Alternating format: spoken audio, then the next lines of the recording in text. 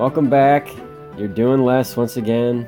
John and Jeff are here to bring you the latest news about who's doing too much. And we got some extra spicy news for you today.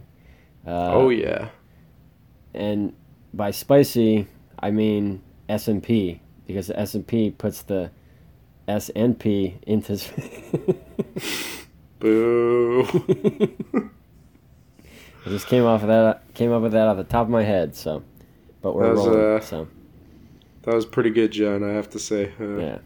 You come up with that all by yourself? Yep. So, why don't you tell us about this this stock market and the valuations? No foreplay, John? We're just going to go right into it?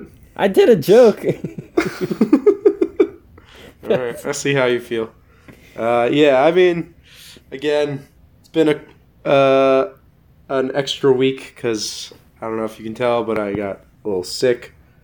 Apparently, my immune system is taking my advice way too literally and doing a lot less.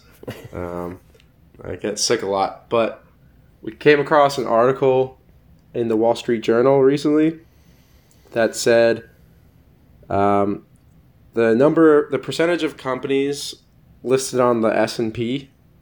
So, for those of you who aren't stock nerds and don't know much about stonks, the S&P 500 stands for the Standard and Poor 500, and that name doesn't tell you anything more than what it stands for. But basically, all it is the top 500. Basically, it's the biggest companies. All the obvious ones are on there, like Google, Amazon, Apple, all those big boys.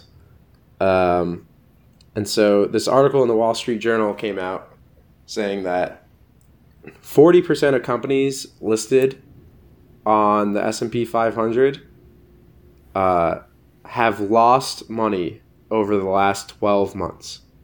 Okay? So is that like companies net, or is that what? Is that just like a quarter of losses, or is that like net loss? I think it's a net loss over 12 months. And this is the highest it's been since the late 1990s, which was just coming out of a recession. And also approaching what was known as the dot-com bubble. And so John and I have our theories about why this might be occurring, but this is a pretty alarming number if you ask me, because companies are supposed to make money. And so when public companies especially, those are companies that have generally proven themselves to be valuable and able to make money. And so if 40%, which is almost half of the biggest companies, at least as far as people are evaluating them. So, I mean, this is something we can make a distinction between, but the market cap of a company, what people value it at, isn't necessarily an indication of how valuable the company is. It's just how valuable people think it is or are willing to pay for it, right? And so a company that loses money, if a company, since its inception, loses money all the way to the end of it, that company is not worth anything to anyone. Like, that company is worth zero, right? It's worth less than zero. Yeah. But, like, no one would ever pay money for a company that never made money and they thought never will. Like, that, a company like that, no one would pay for, because there's infinite of those. There's an infinite number of companies that can just never make money. It's very easy to come up with a company that doesn't make money, right? And so, like, money-losing companies are not something that have value. And yes, this is just 1 year period. It's over the past 12 months. But if almost half of the companies, the biggest companies in America, or at least the biggest public companies, right? Because these are only the public ones, they're not the private ones. If almost half of them lost money in the last year, that's pretty alarming to me, especially considering they're the biggest ones, they should be making money. And to tie it back to the S&P 500, as like a index, which is what it is. The reason that these companies are lumped together is when you lump them all together and kind of average their stock price, you can kind of get a trend of what the overall economy is doing, roughly. Well, it's more accurately what the stock market is doing, right? So if 40% of the 500 biggest companies are losing money on a year-over-year basis, then what would you expect of their stock prices? 40% losing, that doesn't say anything about the magnitude of the losses or the magnitude of the profits of the money-making companies, but you would roughly expect, sideways to maybe increasing a little bit. Right. That's like to if it was truly tracking the profits, which buying a stock, investing in a stock. We'll get into this in a bit because I have a thought experiment I want to take us on. But when you buy a stock, you're purchasing a share of the net cash flow of the company. You're purchasing a share of the net profit in the future of the company. If you were to purchase shares of the S&P 500, the average of all these companies, right? And they're proving that they're losing money, you'd expect that the future expectation of profits for those companies would be reflecting that. But if you've also been paying attention to the news, you've probably also realized that that's not the case. The broad stock market, the S&P 500 specifically, is up around 29% in the past year. It's had a record year, actually not a record year, but it's one of the best years in the stock market in history. That's just, we're trying to paint a picture for you in this intro of this kind of disconnect between profits, which is what buying stock in a company is tied to, and prices of stocks, which have been going up. Right. And so, like, the question you should first ask yourself is, like, why would anyone buy a stock? You could just spend that money on anything else, right? So why would you take your hard-earned money and buy stocks with it?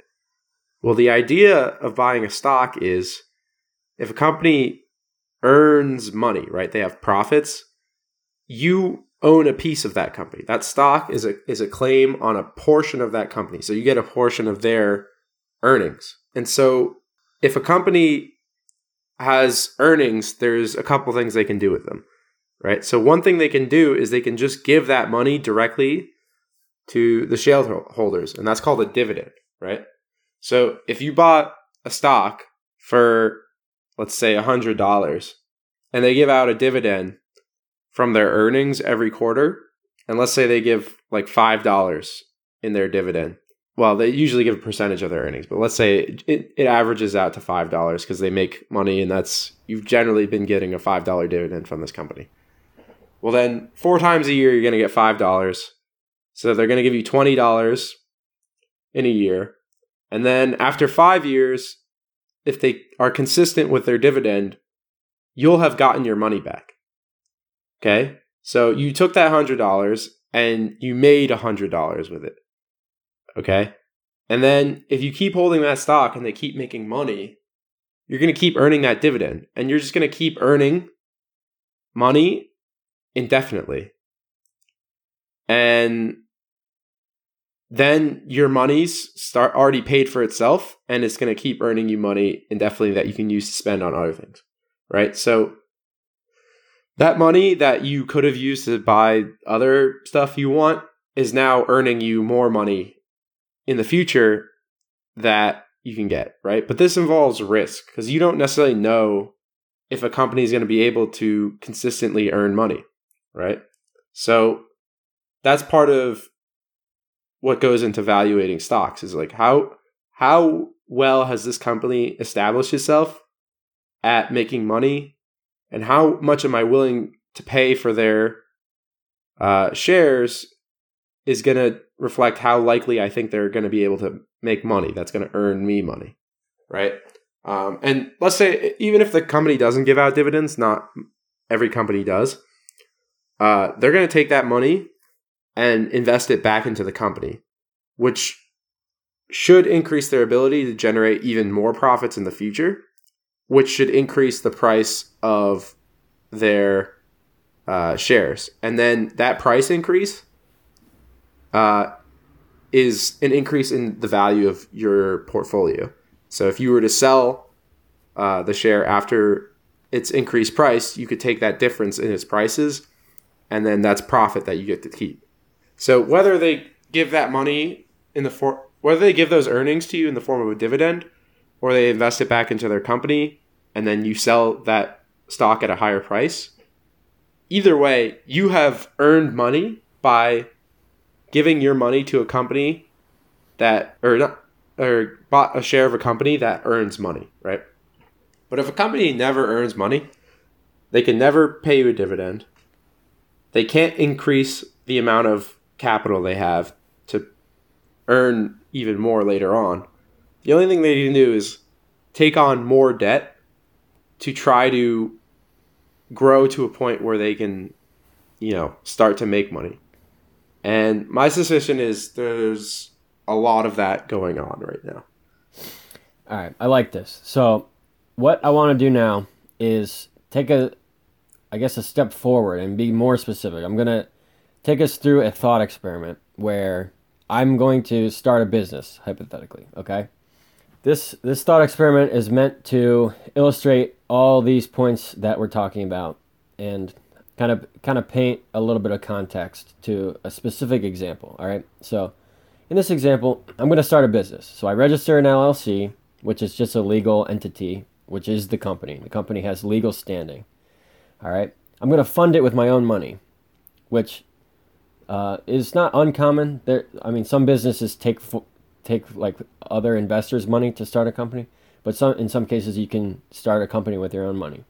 Yeah, usually if a company's just starting out, it's like friends and family and yourself and your own money. Like just starting out, it's unless you've really, really proven your idea, it's hard to get anyone else to give you money. Yes, good point.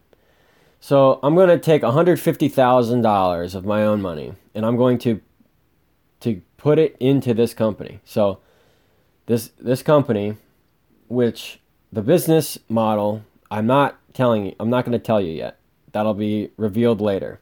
All right. So thus far, I've set up a company, and I've invested $150,000 of my own money. So far, this company has $150,000 of assets, has $0 of liabilities, has zero cash flow, which means no revenue and no expenses, right? Mm-hmm. So if I was to at this point, if I was to seek an investor, there's really no point for me to seek an investor because I'm not doing anything with the money. It's just sitting there. But for just hypothetical point, let's just see what happened. If I sought an investor to invest and purchase 10% of my company, what would that cost them? So if I gave them 10% of the company, they would have to give me at least $15,000. I wouldn't really want to accept less than that, and they probably wouldn't accept more, or they probably wouldn't offer more than that. Right. So they would be able to tell me, hey, I want to own 10% of this company that has $150,000 of assets, and they say I'll give you $15,000. I say sure, right? So now I am the owner of 90%. They are the owner of 10%, and the company is unchanged. I'm an owner of 90%. I received $15,000 from this other investor, and the company has not changed because it's literally just holding the money. All right. Well, taking that money from a foreign investor is actually the same thing as going public, which we mentioned earlier on this podcast. A company can go public.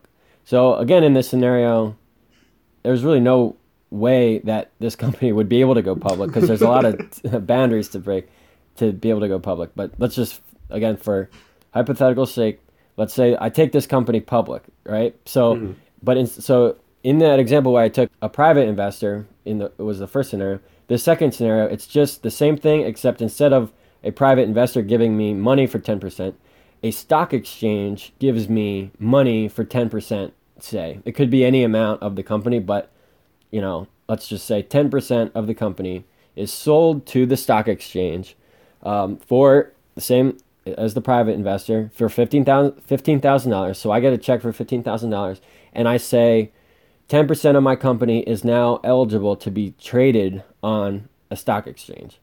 All right.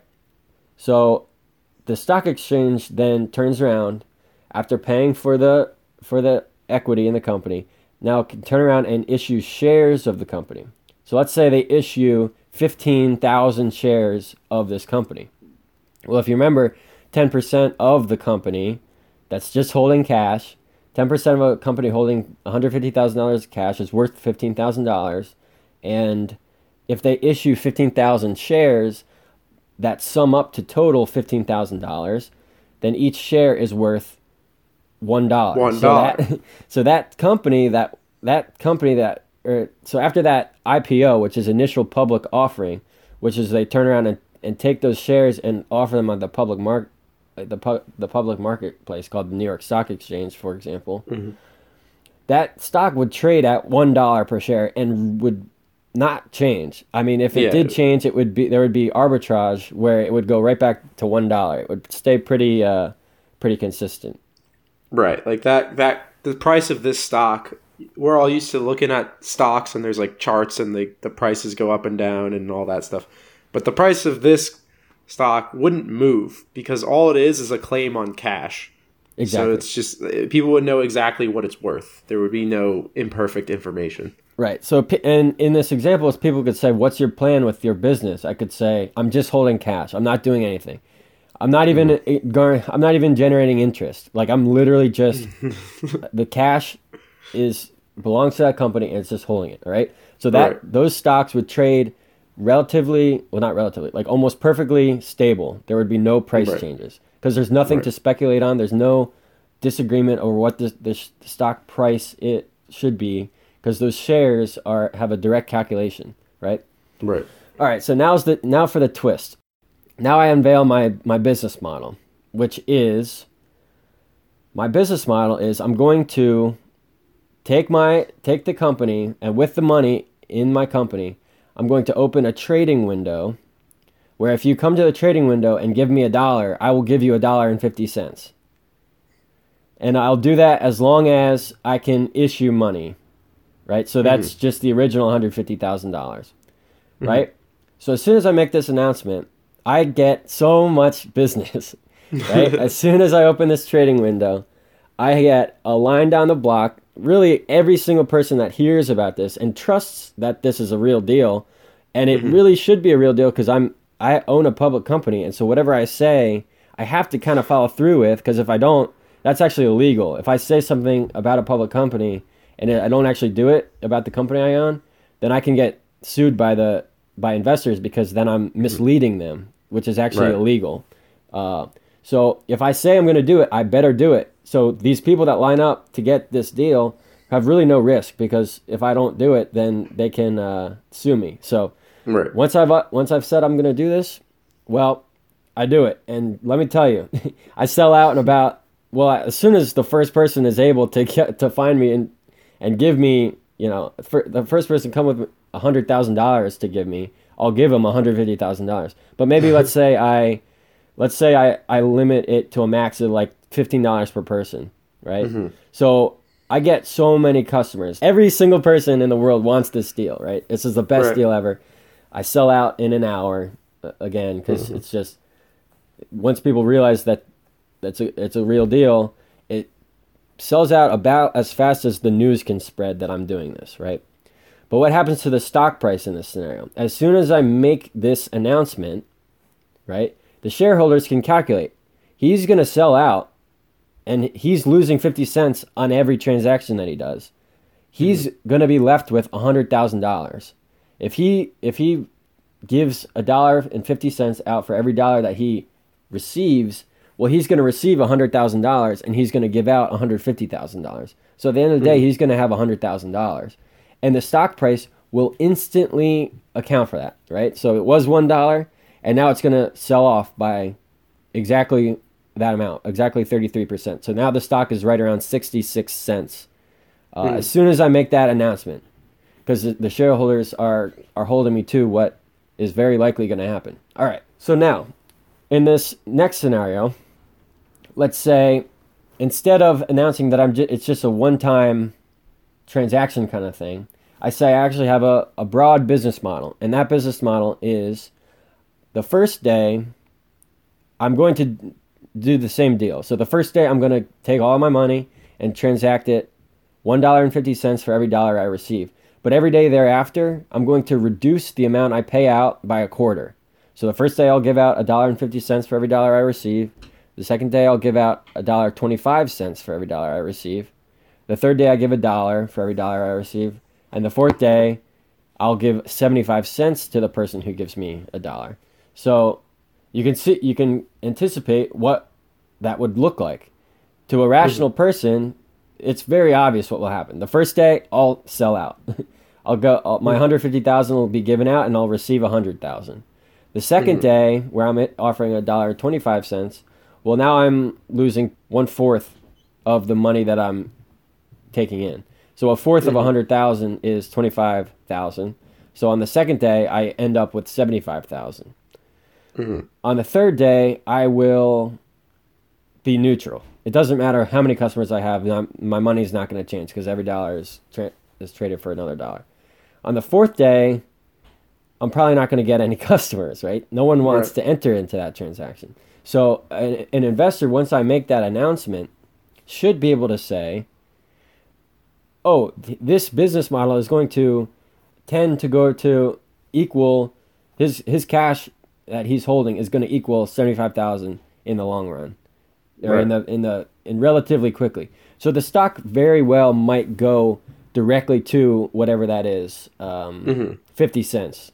He's going to lose 50% of his money over the next 2 days. So the stock price is going to go immediately to 50 cents, say. Maybe there's a little bit of lag because for the time being, I actually do have more money. Maybe the first day it kind of rests at 66 cents, and the second day, then it goes to 50 cents. But really, it's not hard to see what is going to happen, right? Right. But here's the thing, and this is the point of this thought experiment. If I'm able to convince the investors that after day 1 and day 2, I say, look how many users I have. Look how much business I got. I sold out in an hour each day, and there was a line down the street still. I had hundreds of thousands. I had millions of people that wanted to transact with me that I wasn't even able to, but I will be able to in the future, right? If I tell shareholders that, well, they could, in the not rational world, in a world of speculation, they could say, look how, he is getting the users. He has a massive user base, right? After 4 days, if he maintains that user base, he's going to start making a profit. So if I'm holding the stock, if I have a claim to that money, right? And after that 4th day, he starts making money. Well, each day thereafter, he's just going to make more and more money. He may make a little bit less because, people won't be as inclined as they were. They're not getting as good of an exchange rate. But who can say how many users he'll get when he's actually making money? And at that point, if I think he's going to get enough users, then I think I would actually like a share of that income stream. So I'm actually going to bid up the price. And so instead of the stock price going from $1 to 66 cents to 50 cents, it might stay at $1 and say, oh, in the future, he might actually be able to make a pretty hefty profit with those kind of user interaction. So I'm actually going to invest, and maybe the stock goes up to $3. Now you can kind of see how ridiculous that would be, because no one's going to, you can't make a prediction. It's really hard to know what users' preferences are in the future. In this example, it's pretty easy to know because no one's going to just enter into those deals.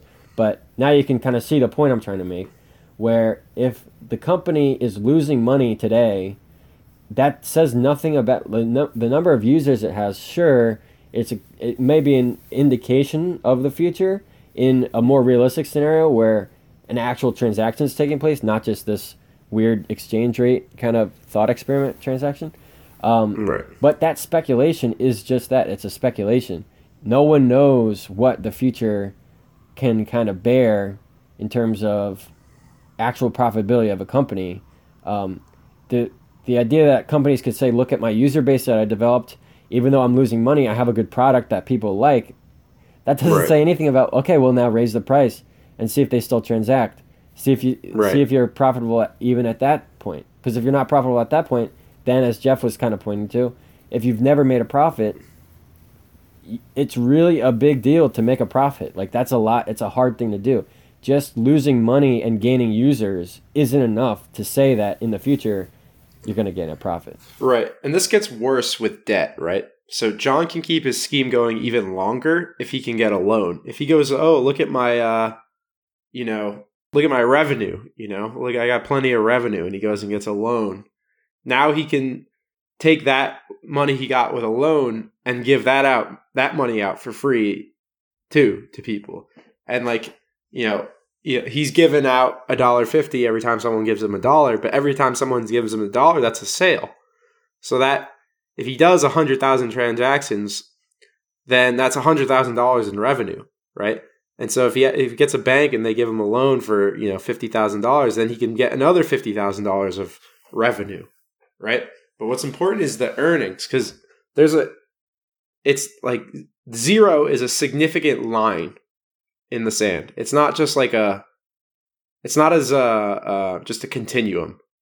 It's not like negative $1 to $0 to $1 of earnings is just like a sliding scale. Like those, there's like a significant difference between zero, like negative and positive, right? Because there's infinite ways you can lose money. I can't come up with an infinite number of ideas for companies that lose money. Like there's no shortage of those. But there are a finite number of ways you can earn money. There's a lot of them, but they're finite. They're not infinite because resources are scarce. And the proper way to use them and allocate them according to how people want them is finite, right? So there's a limited number of ways you can spend your time and have people pay you for it and have it be like a profit. But there's an infinite number of ways you can just waste your time and earn no money. Right. Right. And so this kind of goofy thought experiment we just went on, well, what is that? How can we tie that back to real life? Well, this is the actual case we kind of led on to earlier. There are actual companies that have never made a single dollar of a profit and that have gone public and have lofty valuations that investors are happy to speculate upon and happy to bid up the price of the stock. I'm not saying that Uber is one example, Tesla is another example. I'm not saying that their products are bad per se. You know, there's definitely value there. And I'm not saying that, if a Tesla was priced at $250,000 per car, they wouldn't sell any, if that was where they were profitable and that's where they had to price it to become profitable, they would maybe be able to sell. But again, it's all speculation. You don't know. Like, how can you invest in a company that you don't know? You're basically asking for them to pay you back in the future when you have no idea if they can or not. Right. And so we gave the example of our example was so obvious where it's like, okay, you give me $1 and I give you $2. It's obvious that company's never going to work. Right. And it's not as obvious that it's you give me $30,000, I give you a Tesla. It's not as obvious that might never work. But the reality is a Tesla is a very research intensive, highly engineered, manufactured, very nice. It's a very sophisticated car and it's a very nice car and a lot of people love it. But the reality is such a car may be really expensive to make and it may be at a price point that no one's willing to pay for it. I'm not saying that is the reality, but it could be, right? And so there's a scale in terms of abstraction here, right? Let's say I took money and bought gold and then sold the gold at a lower price than the market price, so the price that everyone else is willing to pay for it, then everyone's going to buy up my gold, right? So it's gold is good. People want gold. But the only reason my business is selling out is because I'm selling it at a price that's not reasonable and I'm going to lose money at that price. So it's the price is very important. It's very significant. People go, oh, they're just selling at a discount now. They're losing money now so they can build up a user base. And then once they have the user base, once they have the customer base, they're going to raise their price and then it'll all be good.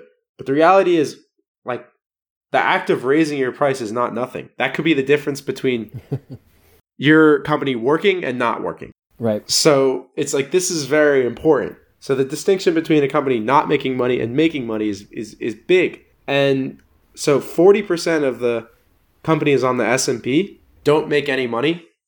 Like, why does this matter to you? Why should you care, right? Well, if any of your money is invested or you have anyone investing your money for you, there's a good chance it's spread around the S&P, some of that money. And so if these 40% of companies truly have no path towards profitability, like they're completely just money losing machines, which I'm not saying they are, but just bear with me on this thought experiment. That means all those companies that cannot make a profit are worth zero. So that would mean 40% of the S&P, its value, whatever it's currently at, is truly actually zero. And so that would mean the S&P is like, 40% of its value could just get wiped out. So you could lose 40% of your money in the event that, we arrive at perfect information and we realize that these companies are actually never going to make money. Okay. This is purely hypothetical, but the reality is there's some non-zero probability that these companies all go bankrupt because they're just money losing companies and they're not worth anything and their stocks prices go to zero. Okay. And so we're talking, this is significant, right? When the stock market loses a lot of value, it hurts the economy because a lot of people plan their spending around their portfolios. If they have like a retirement account or whatever, they look at it and they go, oh, okay, here's my value of my account. I'm free to spend. It's been going up a lot. I'm free to spend a little bit more money. And so when they see that money evaporate, they're suddenly like, okay, what the hell? I got to hunker down, spend less. This is what's called the wealth effect. And people tend to spend more money if they feel like they have more money. And so suddenly when that value disappears, that paper money goes away, then that affects everybody. That affects the entire economy. And its effects they permeate throughout everything. And so my opinion is that the stock market right now is really overvalued. And this is just this money losing reason is just one example. There's another example that just came out saying that the price to sales ratio, meaning, so we talked about the price of a stock earlier, usually is about the company's earnings. Earnings is the same as profit. Right, yeah, earnings and profit. So that's like kind of like the main thing that affects the stock price. But again, like we said, some of these companies never even make money. So the only way to really value them is their sales, right? And so you could say, okay, they're not making money, but look at all their sales. And we already talked about why that's kind of BS, but it's relevant. It's not completely irrelevant. It's relevant, right? Because, if you have a lot of sales, you do have access to a lot of customers. The more sales you have, the more potential there is for profit, potentially. But even then, the stock market is overvalued in terms of the price of these stocks compared to their sales. This is called the price to sales ratio, is the highest it's ever been for the S&P. Right. So, and this to me is concerning. And yet you don't tend to hear a lot of people talking about this. For every reason that we've mentioned, right? The price of a stock should be very closely linked and impacted by the earnings, right? Mm-hmm. We live in an economy where there are some companies who have never showed positive earnings who have stock valuations through the roof, right? That's just the extreme. Obviously, these 40% of companies we're talking about in the S&P 500 that lost money in the past year, I mean, yes, obviously that's not that's not indicating that they're going to zero. That happens with companies. Right. Even healthy companies can lose money for a year, right? Just Right. from a result of different factors, bad decision making or just tough conditions or unfavorable events like misfortune, unluckiness, right? There's a whole. It Right. doesn't mean the company is actually going to zero, but what does mean is that the price of the stock should be affected. Like Right. that should call into question, oh, this is a year of negative profit, no profit, right? The price may go down a little bit, may correct a little bit. Say, oh, we thought that they were doing fine, and actually, it's trading at a multiple of earnings, which is called price to earnings ratio, PE ratio. It's trading at 15 times earnings, which means it takes 15 years for the company to earn their current profit to pay back all of the stockholders for the amount that they invested.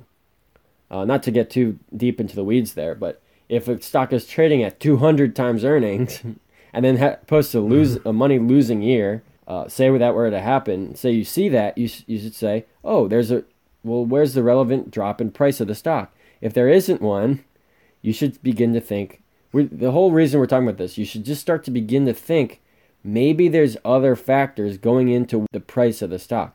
In the thought experiment we went through, it was very easy to calculate what the price of the stock should be at every point. Even when there was speculation, right? A realistic person could be like, no, I'm not. I know for a fact that no one's going to be purchasing anything this company's offering when they're giving 75 cents in return for $1, right? That's easy. That's too easy.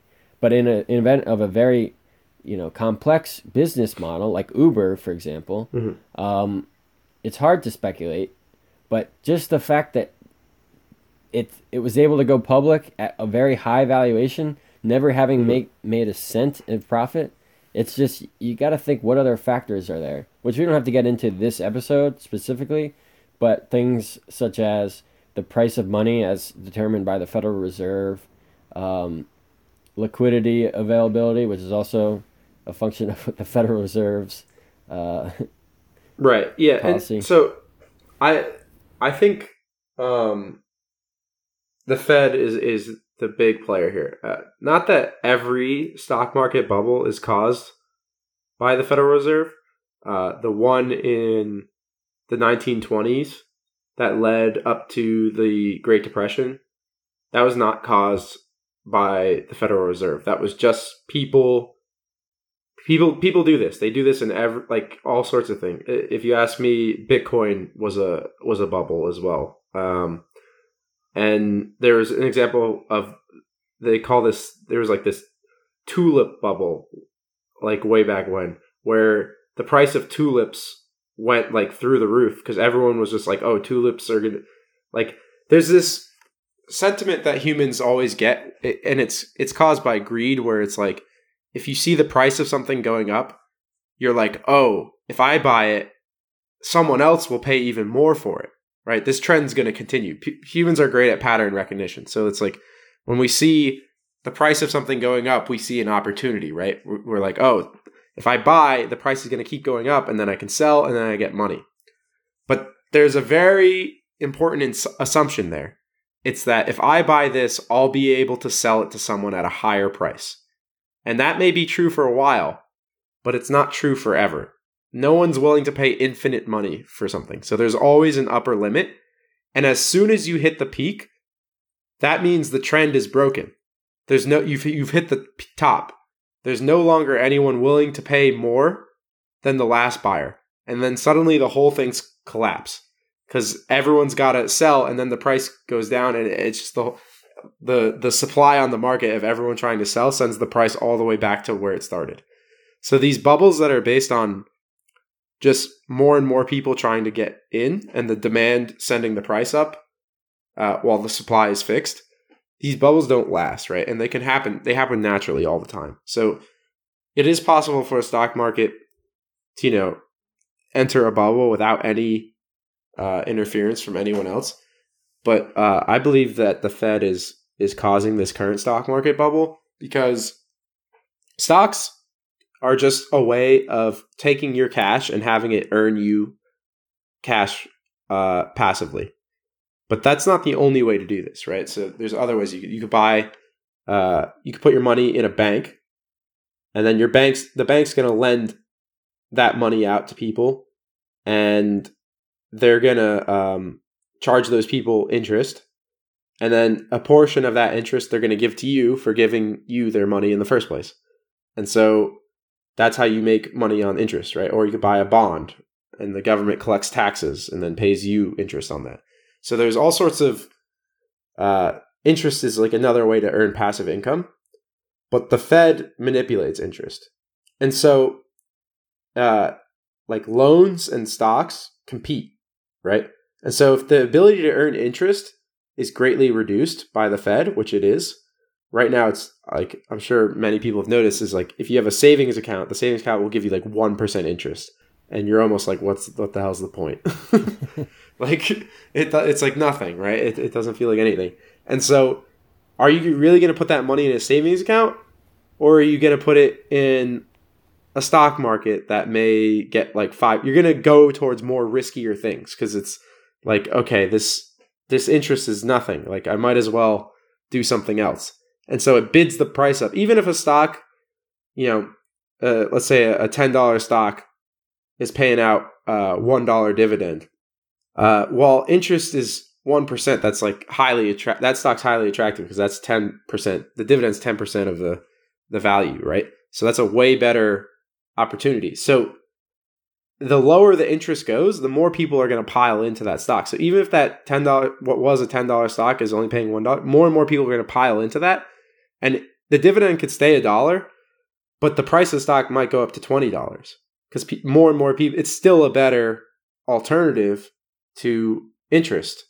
So the stock's going to keep going up and up as interest rates go down because it's still, as long as it's a better alternative, then more and more people are going to pile into this. And this is a fine trade-off in a free market because in a free market, interest rates are determined by risk, right? And so people are able to price things accordingly. But if the Federal Reserve comes in and they lower interest rates artificially, those interest rates aren't lower because, there's more savings out there and there's less risk. Those interest rates are just artificially lower. That like you're not able to accurately identify the risk of things, and that just permeates out through the whole system. And that's why we're seeing these sorts of crazy valuations in the stock market, is because our whole sense of risk is completely screwed up. Because we have the risk-free option being almost worthless, so that it just pushes us more and more into these highly risky things. And it seems like they're not as risky as they are because it keeps going up. But that's just because everyone's piling into them because the interest rates are going down. To illustrate this, people listening might have a high-yield savings account, which I do recommend. As Jeff said, it's only like 1 or 2% interest, which is like not much. It's not really, it's not going to be a replacement of income, but it is better than, say, having that money in a checking account where you're only getting like 0.01%. So I would suggest if you have a chunk of money that you need to keep relatively liquid, to put it in a high-yield savings. But if you notice, if you have this high-yield savings account, if you look, if you're able to see the historical rates, about a year ago when the Fed funds rate was at the local maximum, the rate that these high-yield savings accounts were offering was like 2.2%.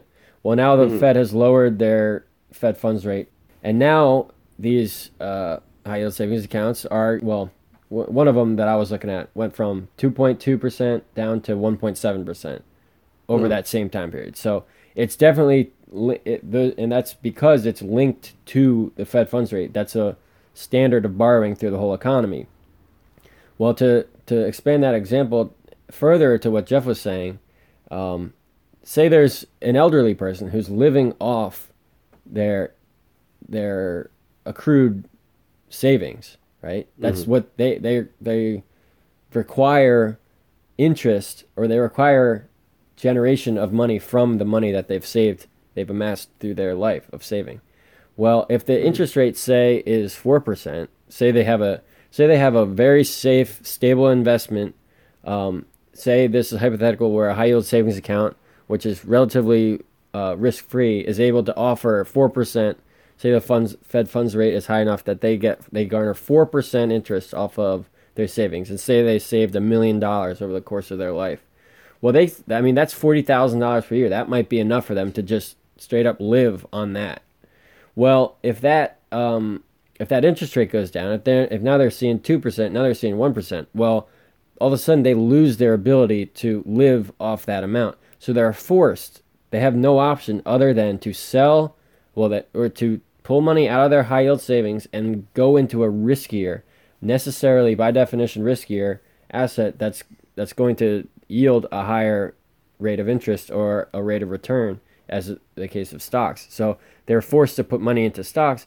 Well, you don't want someone who cannot work and who has no other way to generate income to be investing money into a risky option, because by definition, a risky option can lose money, right? You're going to see an average return of maybe 5 or 6 or 7%, but that doesn't mean that any given year it's going to return that the same way as a high yield savings would. In a given year, it might be down 10%, it might be down 20%. There are years it's down 30%, but there's also years like last year where it's up 30% and it's up more than that. So it averages out. But for an elderly person, who can't make a living, you cannot force them into a risky asset. It's very irresponsible for a society that does that, because that's unsustainable. Once the stock market does go down, someone else has got to step in and help them out. And maybe they had money in stocks, so they lost their money too. So it's just like, it just compounds on itself. And it's just, the negative part of the business cycle really hits hard. It really bites hard. And I think another problem is the Fed is currently dishing out a lot of cash to in the repo market. And so this provides additional liquidity in the system. And that extra cash helps keep volatility, which volatility is just like how much things swing up and down in terms of price. And so that keeps that really low. If you look at like the current volatility, it's really, really low. And so that makes people feel like things are less risky, right? So if the price of something doesn't swing around a bunch, people feel comfortable with it. So the perceived risk goes down as volatility goes down. But really, that's not true. Like, just because the volatility is lower doesn't mean something's less risky. It just means exactly that. It's less volatile. It doesn't mean it's less risky. Yeah. And so it's because the volatility is only in the measured price swings, right? There's in the, stuff we've been informed about will move the price, but stuff we don't know about yet can't affect the price because we don't know about it. But there's a whole sort of things that we don't know about that can happen, right? So there's all sorts of, outcomes that could happen that could cause risk that we don't know about and could potentially cause people to lose money. And so I think there's a lot of risk baked into the system right now that people just aren't pricing. And I think that's really dangerous. So I don't know. I think people got to be a little bit more careful. It seems like there's a lot of just, exuberance, and you can see that in the marketplace with, the price of sales where it's at and the amount of companies that are listed that lose money. It seems like no one's really worried at all. And again, I think that's just because there's risks in the system that people just aren't perceiving. Yeah, there's always risk. All right. Well, I think we should wrap it up there. There's been a major theme that we've kind of been talking about in the latter half of this podcast that we kind of didn't call by name. And I think I want to do a separate episode about it. So you can see this one coming in the future, but it's the theme that we were talking about is Ponzi schemes. So I want to do an episode about that. So maybe that'll be coming out soon. But Jeff, do you have anything else you want to say? Yeah. So if your friend Ted comes up to you with a brilliant idea to make some money, and he says, "Hey, here, I'm gonna give you these energy drinks, and then you're gonna sell them for me, and it's gonna make a lot of money. Just be a little careful on that one. Love you, Ted. I'm just playing. Yeah, but I was referencing a pyramid scheme, which is similar to a Ponzi scheme. It's not quite the same thing, but it's similar. Yeah, and just this is not. There are lots of companies out there that are, I think, essentially at their core Ponzi schemes that they might not be intending to do that, but in fact they're doing that, and so you think a Ponzi scheme episode would be a good one? You think we? Yeah, I think we could. I think we could do that. Never trust a company, never trust a fart, all that good stuff. Yeah. So yeah, maybe we'll record that directly after hanging up this or ending this podcast episode. Maybe we won't record it for another 3 weeks. You never know. Yeah, that's what you get when you do less with John and Jeff. We like to keep you guessing. All right, well, see you later. Take it easy.